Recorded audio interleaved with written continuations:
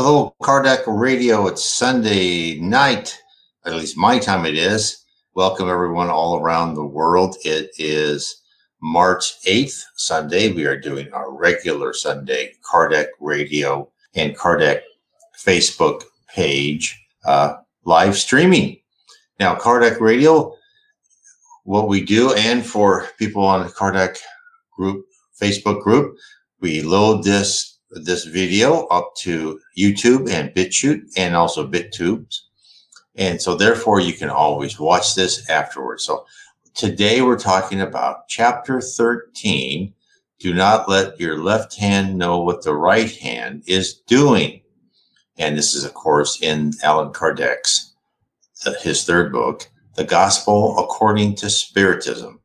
And this is a great book to read. It tells you many things about what Jesus said as reported by his disciples in the New Testament and really what was meant by that. And this is, of course, Allan Kardec codified Spiritism by posing 1,019 questions. Just 1,019 questions and the answers and some commentary are all in the Spirits book, which is the first of his books, which is really the third revelation. He codified that. He's not a medium. He didn't write the answers. He gave questions in different mediums and different geographical areas throughout Europe. And if they had the same or similar answers, then only then would he put them in the books. It's a very scientific and rigorous way of doing things. Although you can say, wait, you're still talking to spirits, right? But this is why probably people are here listening, because for some reason, you know that there is something more than what meets the eye. You know that there is another world out there. There is a higher purpose than for us to go through our culture, buy as much things as possible, get in debt, and keep consuming, and then you're dead and you're gone.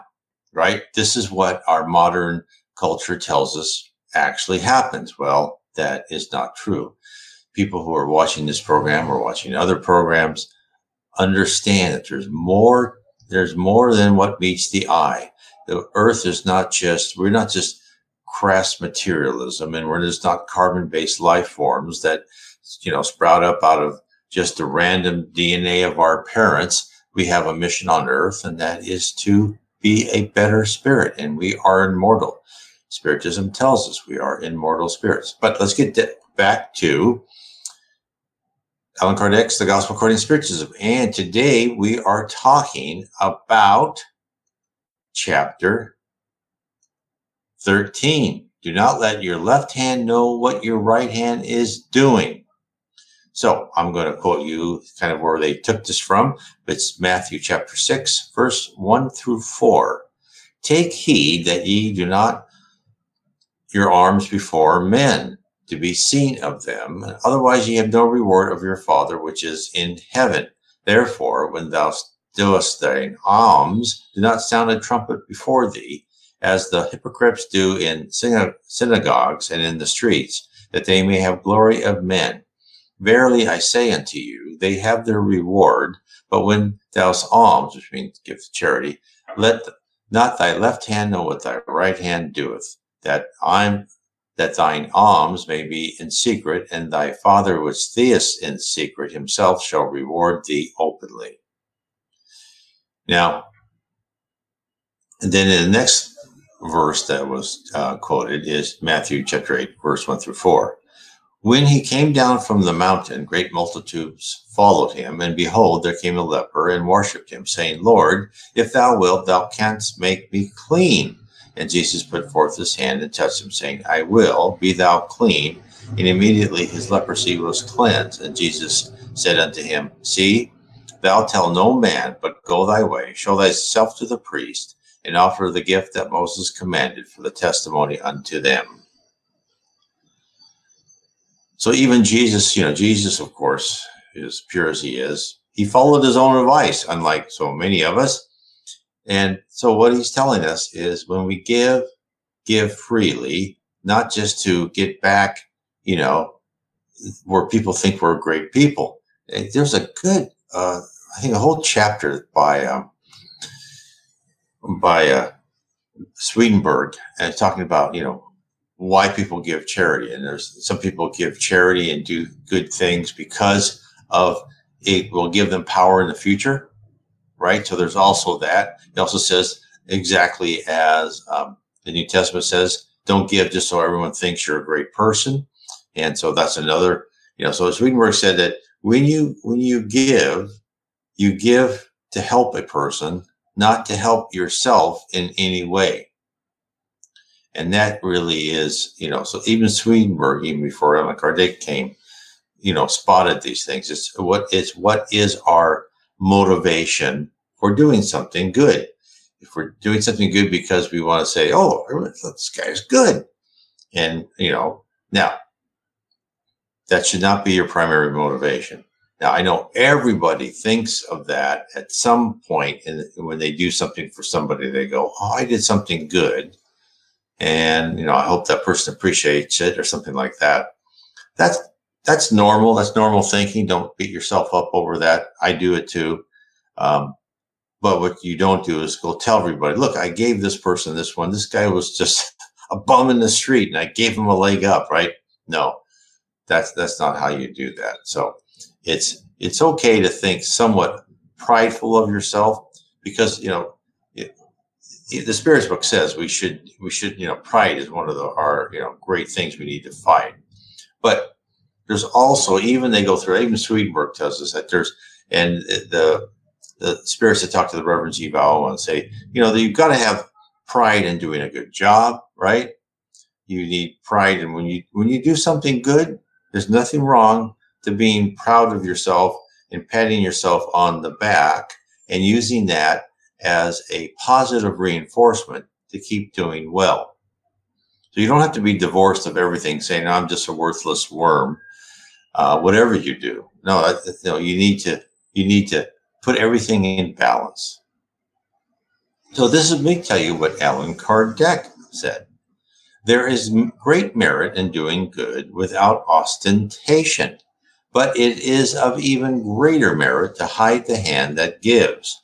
This is an indisputable mark of great moral superiority, since in order to regard things from a higher level than the multitude, it is necessary to be able to disregard the present life and identify oneself with the future. In a word, to place oneself above humanity so as to be able to renounce the satisfaction that comes from the recognition of one's fellow creatures and await the approval of God. Those who prefer the approval of mankind prove they put more faith in them than in God and value the present life more than the future one. If they say anything the contrary, then they act as if they do not believe in what they themselves are saying. So let's break this down because this is a very interesting point.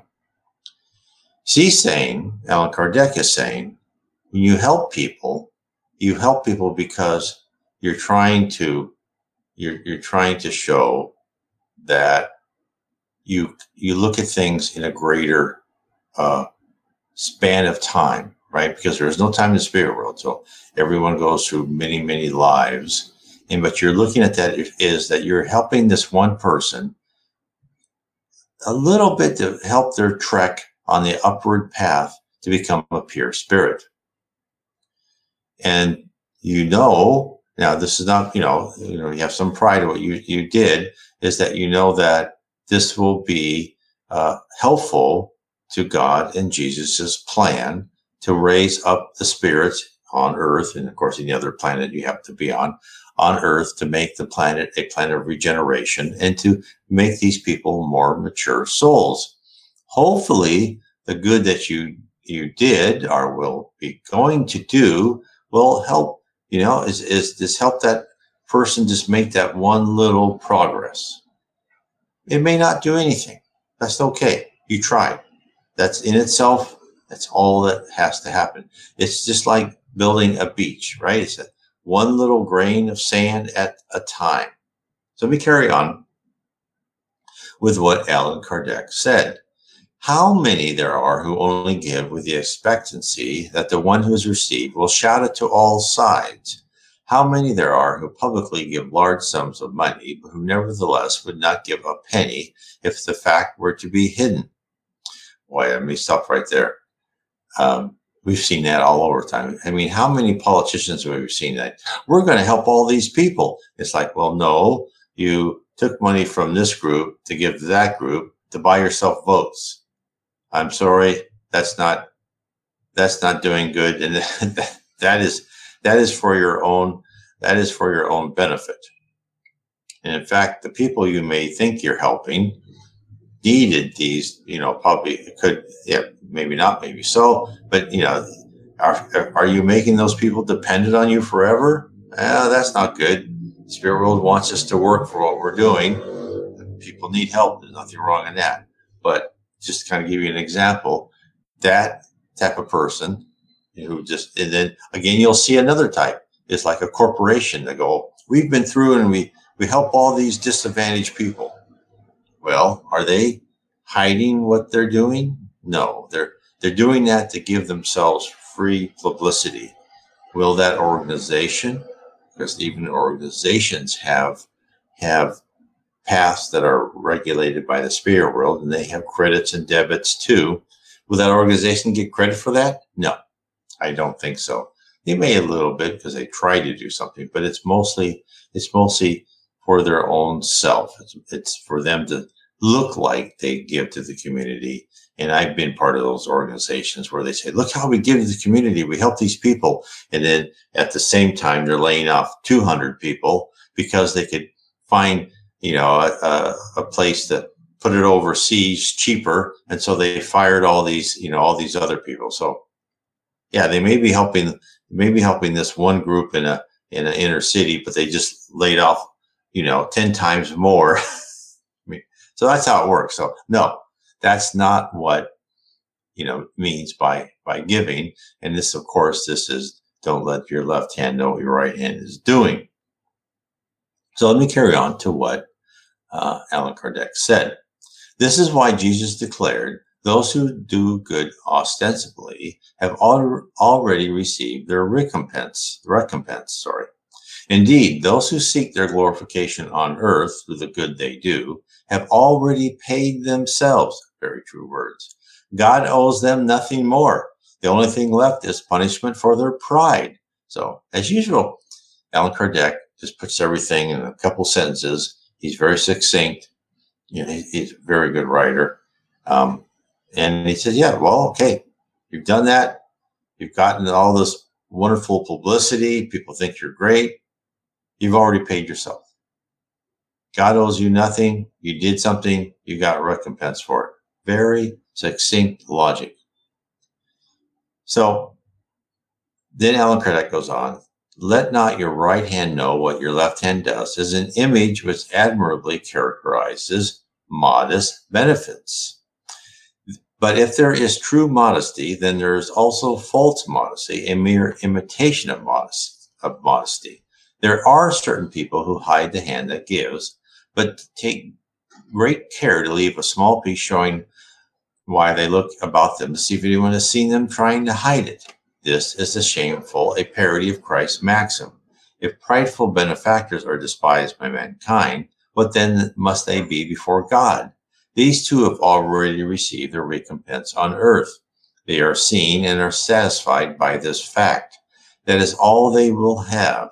So then, what recompense will there be for the person who causes their benefits to weigh heavily on their shoulders of the receiver, who demands at all costs recognition for their recompense, who makes their position felt by extolling the cost of the sacrifice they have made? Oh, here, there is not even earthly recompense, seeing that this person finds themselves deprived of the pleasing satisfaction of hearing their name blessed. This is the first punishment for their pride. The tears they dried in benefit of their own pride, instead of rising to heaven, will fall back upon the afflicted heart and cause it to ulcerate. For the good that was practiced there will be no reward because it was deplored, and all the benefit that is deplored is counterfeit and so has no value. So again, he's telling us, if we do things because we want people to see us and to think we're really good people, which, we see that all the time. We see that by all this, false virtue signaling, Hollywood saying, look at me, I'm helping this person, film me while I'm doing this. Well, and of course, then there's also many people who do things very quietly. And I know some who have done that but they're famous people, but they don't say, look at me. They just go about their business, use the money they've been given by God and their, fame and recognition, and they give things quietly. Now, that doesn't say that sometimes people give their fame to good causes, and that's nothing wrong in that because you're helping someone. And so there's a lot of that happening too. So I'm not trying to say that is negative at all. It's actually very good. But there's people that, I guess in our modern words, it's virtue signaling, which is really counterproductive. So Allan Kardec carries on. I'll quote more. When beneficence is practiced without ostentation, it is doubly meritorious. Apart from material charity, there is also moral charity, seeing that this protects the susceptibility of the beneficiary, so enabling them to receive a benefit without feeling resentment from a loss of self-respect. This safeguards human dignity, since there are those who will accept a job but refuse alms. Now, depending on the manner in which it is done, converting work into money can mean humiliating the receiver, and there is always pride and evil in the act of humiliating another. On the other hand, true charity is delicate and inventive in disguising a benefit, avoiding even a simple appearance which may cause hurt, given that all moral friction increases suffering originating from necessity. Therefore, the true giver of charity will find tender, affectionate words which will place the receiver at ease, especially in the presence of the benefactor, whereas prideful charity will crush the receiver. Real generosity acquires total sublimity when the benefactor, inverting the parts, finds a way of placing himself in the position of being the one who is indebted when facing the person whom they are helping. This is what is meant by the words, let not your left hand know what your right hand does. So, now we'll talk about hidden misfortunes, as Allan Kardec says. So what he talks about hidden misfortunes, he says that when great calamities occur, charity is filled with emotion. Generous impulses are seen on all sides in the repairing of these disasters. But apart from these general disasters, there are millions of private catastrophes which go unnoticed, for there are those who lie on beds of suffering without complaining. These discreet and hidden misfortunes are the ones with true generosity knows how to discover without even waiting to be asked for help. So it goes on. I think this one is written by a spirit, but I don't know what the name of the spirit is, because I've read this one before. Well, let me find the name of the spirit who is writing this whole one. Well, I don't see the name, but I don't think this was written by Allan Kardec. But this is a good one. And so he says, there's discreet and hidden misfortunes. So then he goes on to say, who is that woman with a distinctive air, simply dressed, though well cared for, and who is accompanied by an equally modestly dressed young girl? They enter a sordid-looking house where the lady is obviously well known, and because they are greeted with respect as they enter. Where is she going? Up to the garret where a mother lies surrounded by her many children. On their arrival, happiness bursts forth upon their thin faces. This is because the woman has come to soothe their pains. She has brought everything they need, tempered with gentle and consoling words, which allows her protégés, who are not professional beggars, to accept these benefits without blushing. The father is in the hospital, and while he is there, the mother is unable to provide the necessities of life with her work. And I think, and this is really, and this you read about a lot during when people would go through, and happens a lot, years pass, with the well-off people would bring baskets. It's kind of like here in Brazil, it's just the basica, where people give people rice and oil, cooking oil and beans, and help people. And I think this is even going to be even more important when there's this, this pandemic going on and people are sick and they can't go to work. Because a lot of people in now if they don't go to work, they don't get paid, or they're afraid if they don't go to work, they'll get fired, which you see that a lot of that. So people will probably in the near future need the same type of quiet help. And so if they have someone at home that needs being looked after, help them whatever way you can. And these are always good. And this is where I think charity is the best. And this is what my wife and I try to do is we don't really give to organizations. We look for people and we help those people. Now, do we do good all the time? Do we make mistakes? Do we sometimes give money, to people by mistake who don't deserve it? Yes. In fact, the other day we were in front of a supermarket. This guy says, "Can I have, $5 to go, get something to eat at the supermarket?" She goes, "Oh, okay." And she gave money.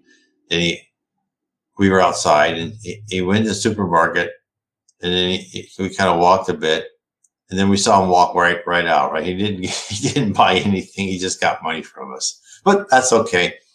That happens all the time.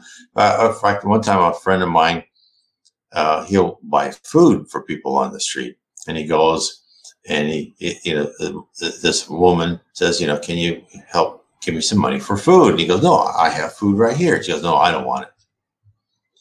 And then the lady behind us who was walking, she was pretty funny. She goes, "Well, the correct response is thank you." And so those people out there, they just want money for their, God bless them, right? They're fallen into a hole. It's their alcohol or drug problem, and they just want money for that. So, and I don't blame anyone. And I don't think the spirit world says you have to give money to people to help them on their addiction.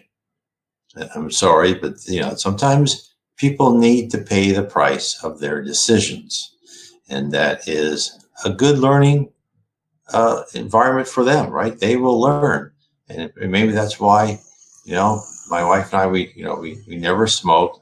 I tried once or twice in high school. I thought it was horrible, and then we drink very, very little. So never was interested in that type of thing, and that's probably because we have both been at some time or the other on the street, like those poor people addicted to something.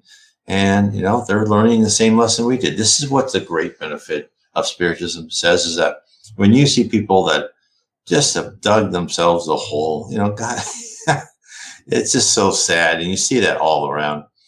And, you try and understand that most probably, maybe not always, but you've been there too. Not in this life, but in a previous life. And now that is why you completely understand you're not going to get yourself into that trap. Very important. So, give yourself a little prayer. Say, I hope your trial gets a little bit better for you and everything will be okay. And that's the nice thing to do. And that also gives you practice of thinking good thoughts for people. And which is very important, right? Because as I said many times before, why are we on this earth? We're on this earth to improve our character and our personality. And it doesn't mean just by keeping our mouth shut. It really means by rewiring how we think. Because when we leave this cocoon, all we have is our brain, which is going to go to a much better encapsulated, logical area within our spirit brain, which is much more powerful than our physical brain, which is kind of, governed, down to the smallest idling power to just, make us just barely sufficient to live on this planet so we can affect our character and our personality. Intellectually, it's not that important, right? Don't feel bad if you're not the sharpest stick in the world like me, right? I'm not. This is not why you're on Earth. Now, there's people who are very smart on Earth, and a lot of them help whole planet by their inventions, and that was all planned out by the spirit world. But really, for the majority of us, if we do our daily work, we live honorably, we're charitable, we're fraternal, we're trying to make ourselves a better person. Really, that is the main thing. It's not accumulating wealth. It's not, publishing, scientific papers. That's not important. Some people it is, right? And it's important for the whole track of Earth going up. But for most people, it's really changing yourself. So let me go on to the next. So let's go with this one. This is the widow's mite. And this was in Luke chapter 21, verse 1 through 4. And Jesus sat over against the treasury and beheld how the people cast money into the treasury. And many that were rich cast in much. And there came a certain poor widow, and she threw in 2 mites, which make a farthing. And he called upon his disciples and said to them, Verily I say unto you, that this poor widow has cast in more than all they which have cast into the treasury. For all they did cast of their abundance, but she of her want did cast, and all that she had, even all her living. Oh, that was in Mark 12, chapters 41 to 44. Now this is in Luke 21, verse 1 to 4. And he looked up and saw the rich men casting their gifts into the treasury. And he saw a certain poor widow casting into thither 2 mites. And he said, Of a truth I say unto you, that this poor widow has cast in more than they all. For all of these have all their abundance cast unto the offering of God. But she of her penury has cast in all the living that she had. Very interesting how in the Bible you have by the disciples, how they see the same thing and just make it a little bit different. I think it gives a very good 3D picture.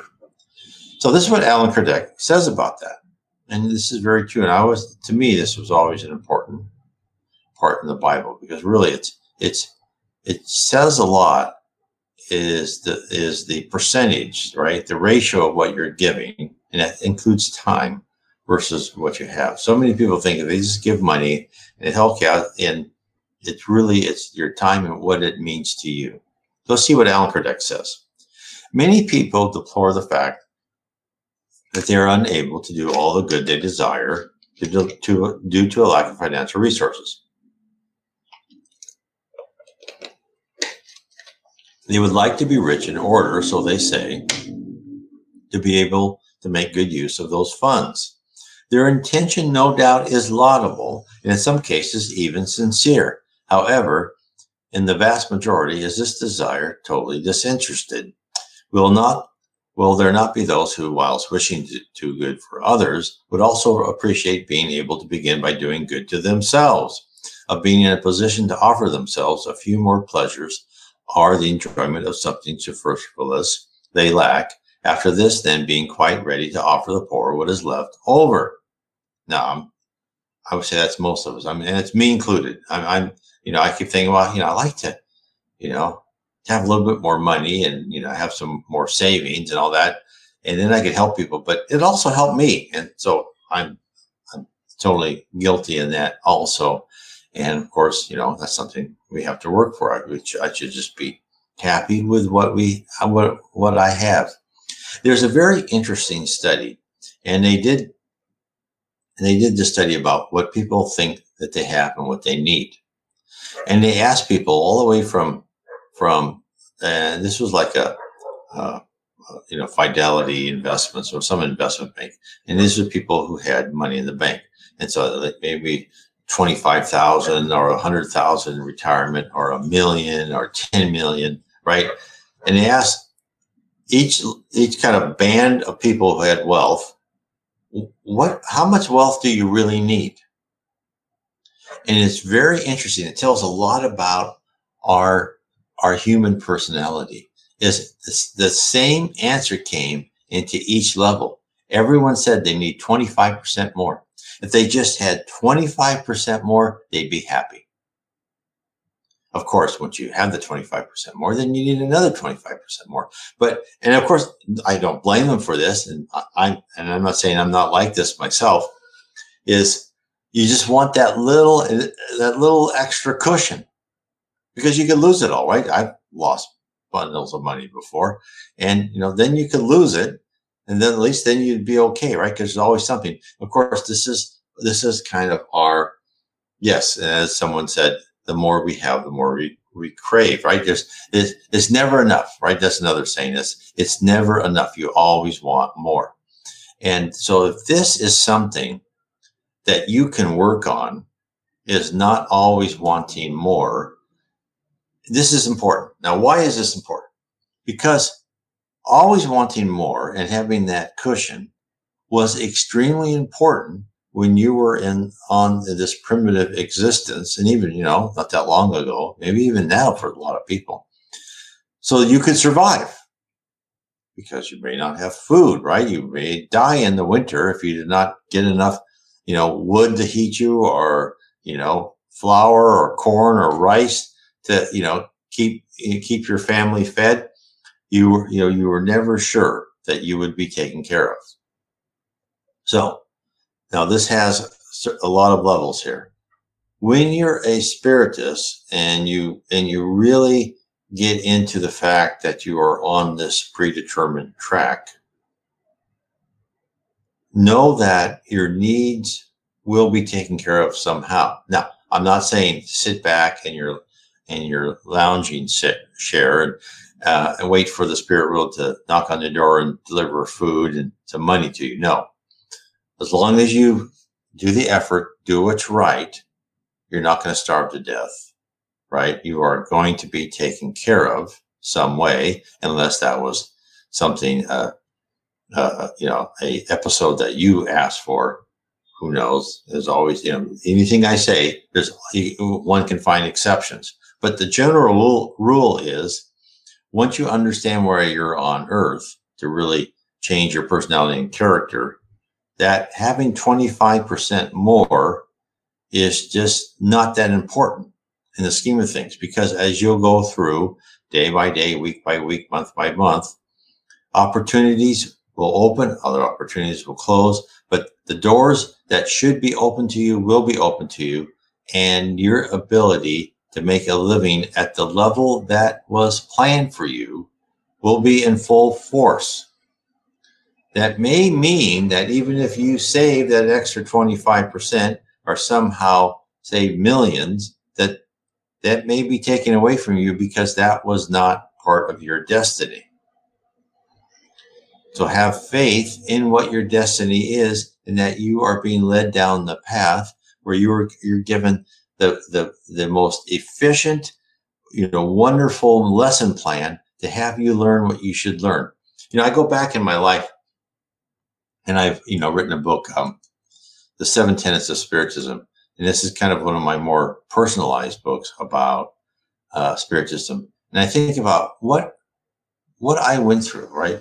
What was the path of my life?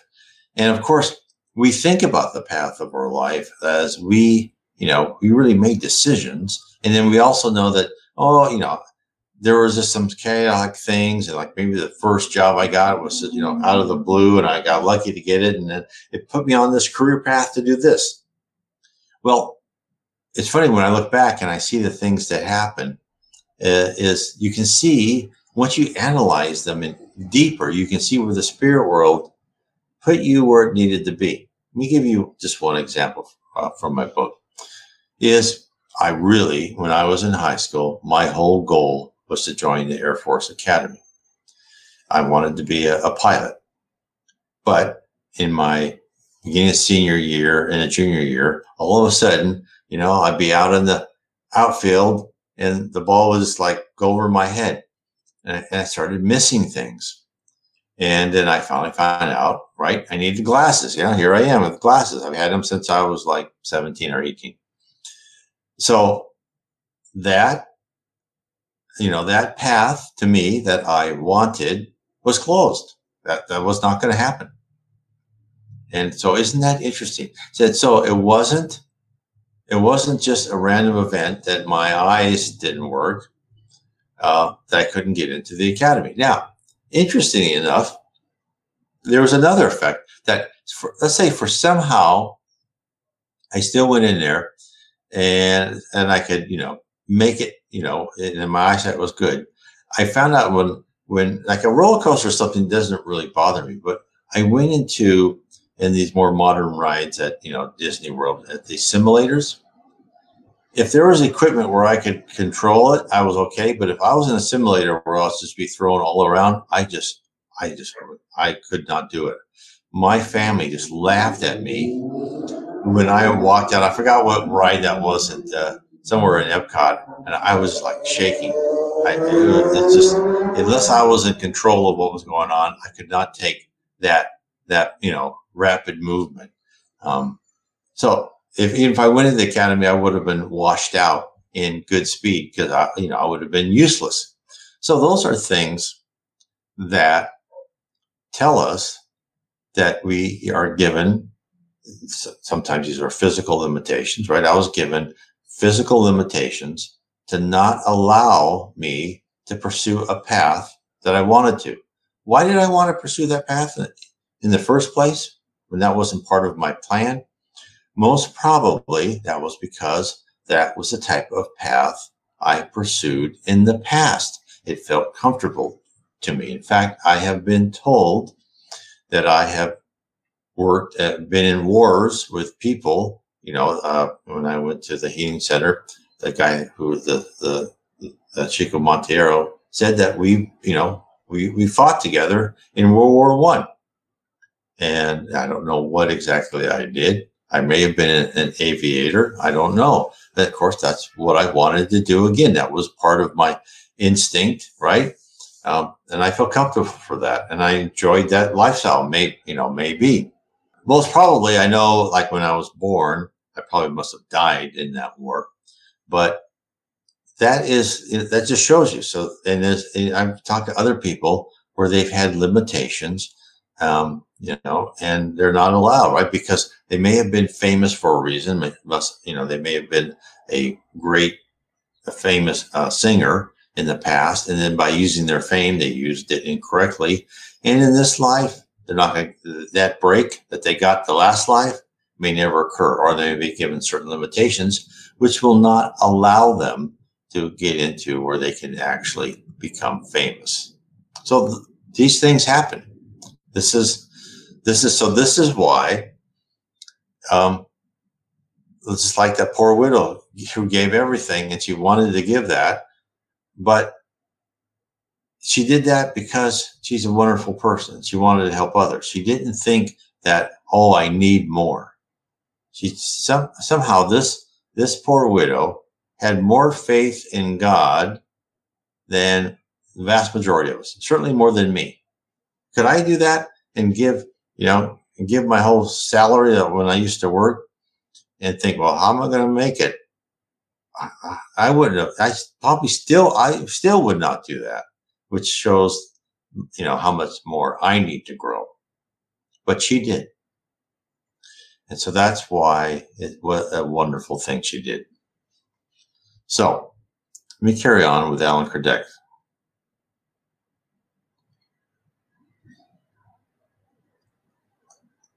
So the second thought behind the desire, perchance concealed even from their own eyes, which would have to face if they scrutinize the depth of their heart, annuls all merit for the intention. This is of people that only offer what to be seen, which is left over, right? They only offer what is easy to offer. So he goes, the sublimity of charity in this case would be for each one to seek within their work the necessary resources they lack to be able to realize their generous intentions by means of employing their strength, intelligence, and aptitudes. In doing so, they would be offering the kind of sacrifice most pleasing to the Lord. Unhappily, the majority live out their lives, dreaming of ways and means of easily and quickly acquiring riches for themselves without any effort, by running after foolish fancies like the discovery of buried treasure or lottery tickets or some favorable random chance. So, as he said, people like to have money, and then people just like to write a check, and then bingo, their conscience is clean, right? Because they wrote a check and they go, oh, look at me, I gave to this group. No, it's not. It's still nice that they did this, but it's not a true charitable thing. It's more of charity to yourself to make yourself feel better.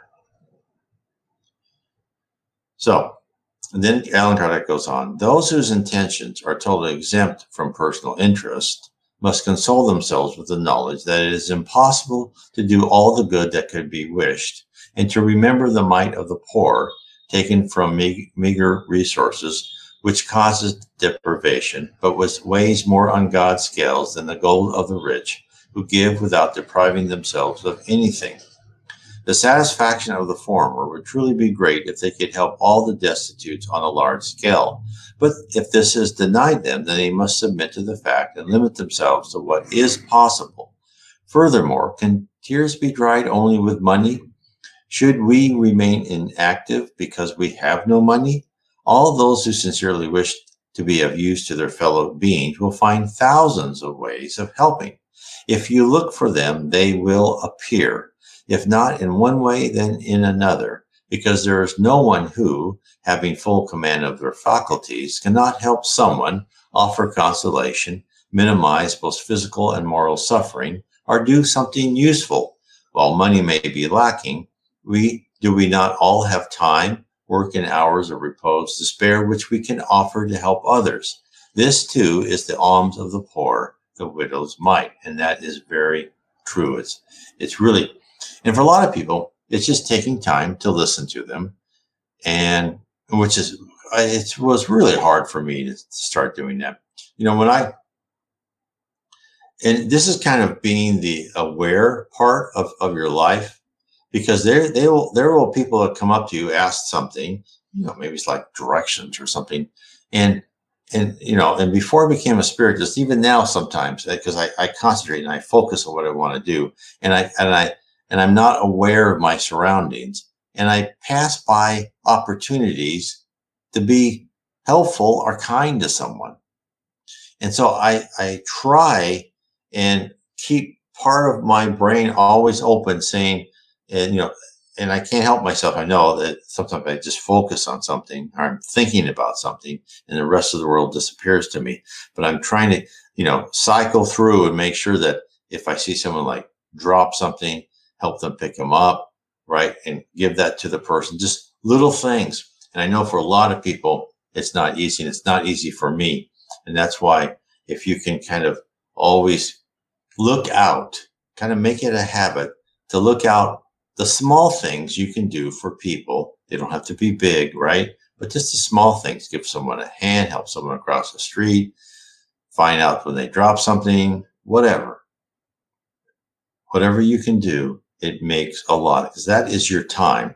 And that is real giving, right? Go to someone's house, mow their lawn, whatever you can do. That is a more giving than one of these rich people giving $5 million to some organization. Because that is helping an individual, and that individual is going to then think, that person helped me. What a nice thing. Now that, not only are you helping that person, you're also an example for the person you helped, in the fact that you helped in a very nice manner. So let's go on what he said on. This is in Luke chapter 14, verse 12 to 15. Then he said also to him that bade him, when thou makest a dinner or a supper, call not thy friends, nor thy brethren, neither thy kinsmen, nor thy rich neighbors, lest they also bid thee again, and a recompense be made thee. But when thou makest a feast, call the poor, the maimed, the lame, the blind, and those shall be blessed, for they cannot recompense thee. For thou shalt be recompensed at the resurrection of the just. And when one of them that sat at a meal with him heard these things, he said unto him, blessed is he that shall eat bread in the kingdom of God. So what does Allan Kardec say about that chapter from Luke?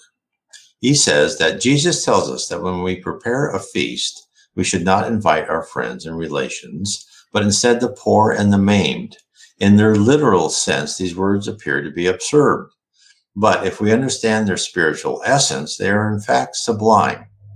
Is it not possible that Jesus intended us to invite the maimed and beggars from the street to unite around our table instead of friends? His language was most always figurative, as the people of those times were not capable of understanding delicate shades of thought. Therefore, it was necessary for him to use strong words which could produce colorful images.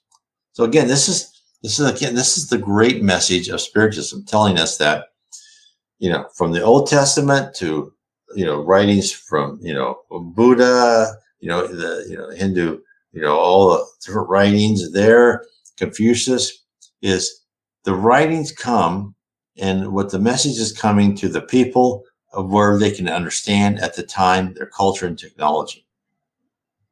And therefore, a lot of things what Jesus said to us, like, what?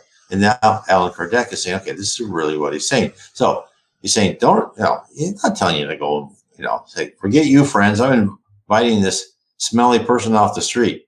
No. So this is what Allan Kardec says. What is, he's putting up these images, these vivid images. So I'll carry on with Allan Kardec said. Nevertheless, the essence of his thoughts is revealed in this sentence, and thou shalt be blessed, for they cannot recompense thee. This means that we should not do good for a calculated reward, but only for the pleasure to be felt in so doing. Using a striking comparison, Jesus says, invite the poor to your feast because you know they cannot recompense you. By use of the word feast, we should understand not the actual eating, but a participation in the abundance generally enjoyed. However, the warning can also be applied in a more literal sense. How many of you invite to your table only those, as is said, will honor you or will return your invitation? On the other hand, there are others who find satisfaction in receiving friends and relations less fortunate than themselves. Well, how many amongst you have people like this in your family? In this way, a great service can sometimes be done without it showing. These people put into practice the teachings of Jesus without recruiting the blind and maimed, only if they do so with benevolence, without ostentation, and if they know how to dissimulate the benefit by means of sincere cordiality.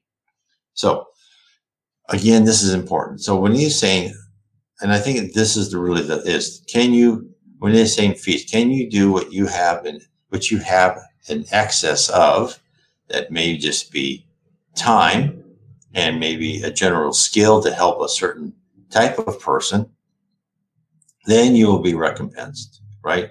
That is true charity. And that is not letting your left hand know what the right hand's doing, because you're just doing something not because of anyone else, because you want to do it. There was this really interesting woman I was talking to, and she had a near-death experience. And I was telling her the story of this postman who had an after-death experience. And he wrote that, that he doesn't, when he had his after-death experience, he became a more powerful medium. And he helped veterans, and he helped other people. He didn't charge them any money. And when he wrote in his experience, he says, I help other people, but you know what? Somehow the money comes. When I need money, somehow that comes. I don't know how, but the money comes. And what I wrote about this man is I said, there is a reason why that money comes, because you are giving of yourself and of your time. And the spirit world now is saying, this person is giving of himself. We're going to help him to do that. And when I was talking to her, and she's saying, she goes, well, after my ND, I couldn't really work, but what I was doing, I was still helping veterans with their post-traumatic syndrome. And he goes, what I was like, I forgot how long ago it was, but she goes, I was given a house to live in, but it was free. All I had to do was live in this house and make sure the park was okay. And I said, well, that's another instance where you giving of your time, even though you could not work, instead of you laying around feeling sorry for yourself, You went out and did what you could do, considering, the limitations of what happened to you. And, even with those limitations, you tried to do your best to help others. In return, not only will you be rewarded, just like Allan Kardec says, when you return back to heaven, but you're also being facilitated in your ability to help others by having that house, living in that house for free. So these things happen. Somehow it's all tied in. So let's go on now. This is with instructions from the spirits: material charity and moral charity. Love one another and do unto others what we wish they would do unto us. All that is religion and moral is contained in these two precepts. If they were observed in this world, then everyone would be happy and there would be no more hate or resentment. And of course, let me tell you, this is by Sister Rose Lee. She wrote this to a medium's meeting in Paris, 1860. So there'd be no more hate or resentment. I go even further. There would be no more poverty, because all the poor people would be fed from the excess of the rich. Neither would poor women be seen dragging wretched children along the dark and sombre streets where I lived during my last incarnation.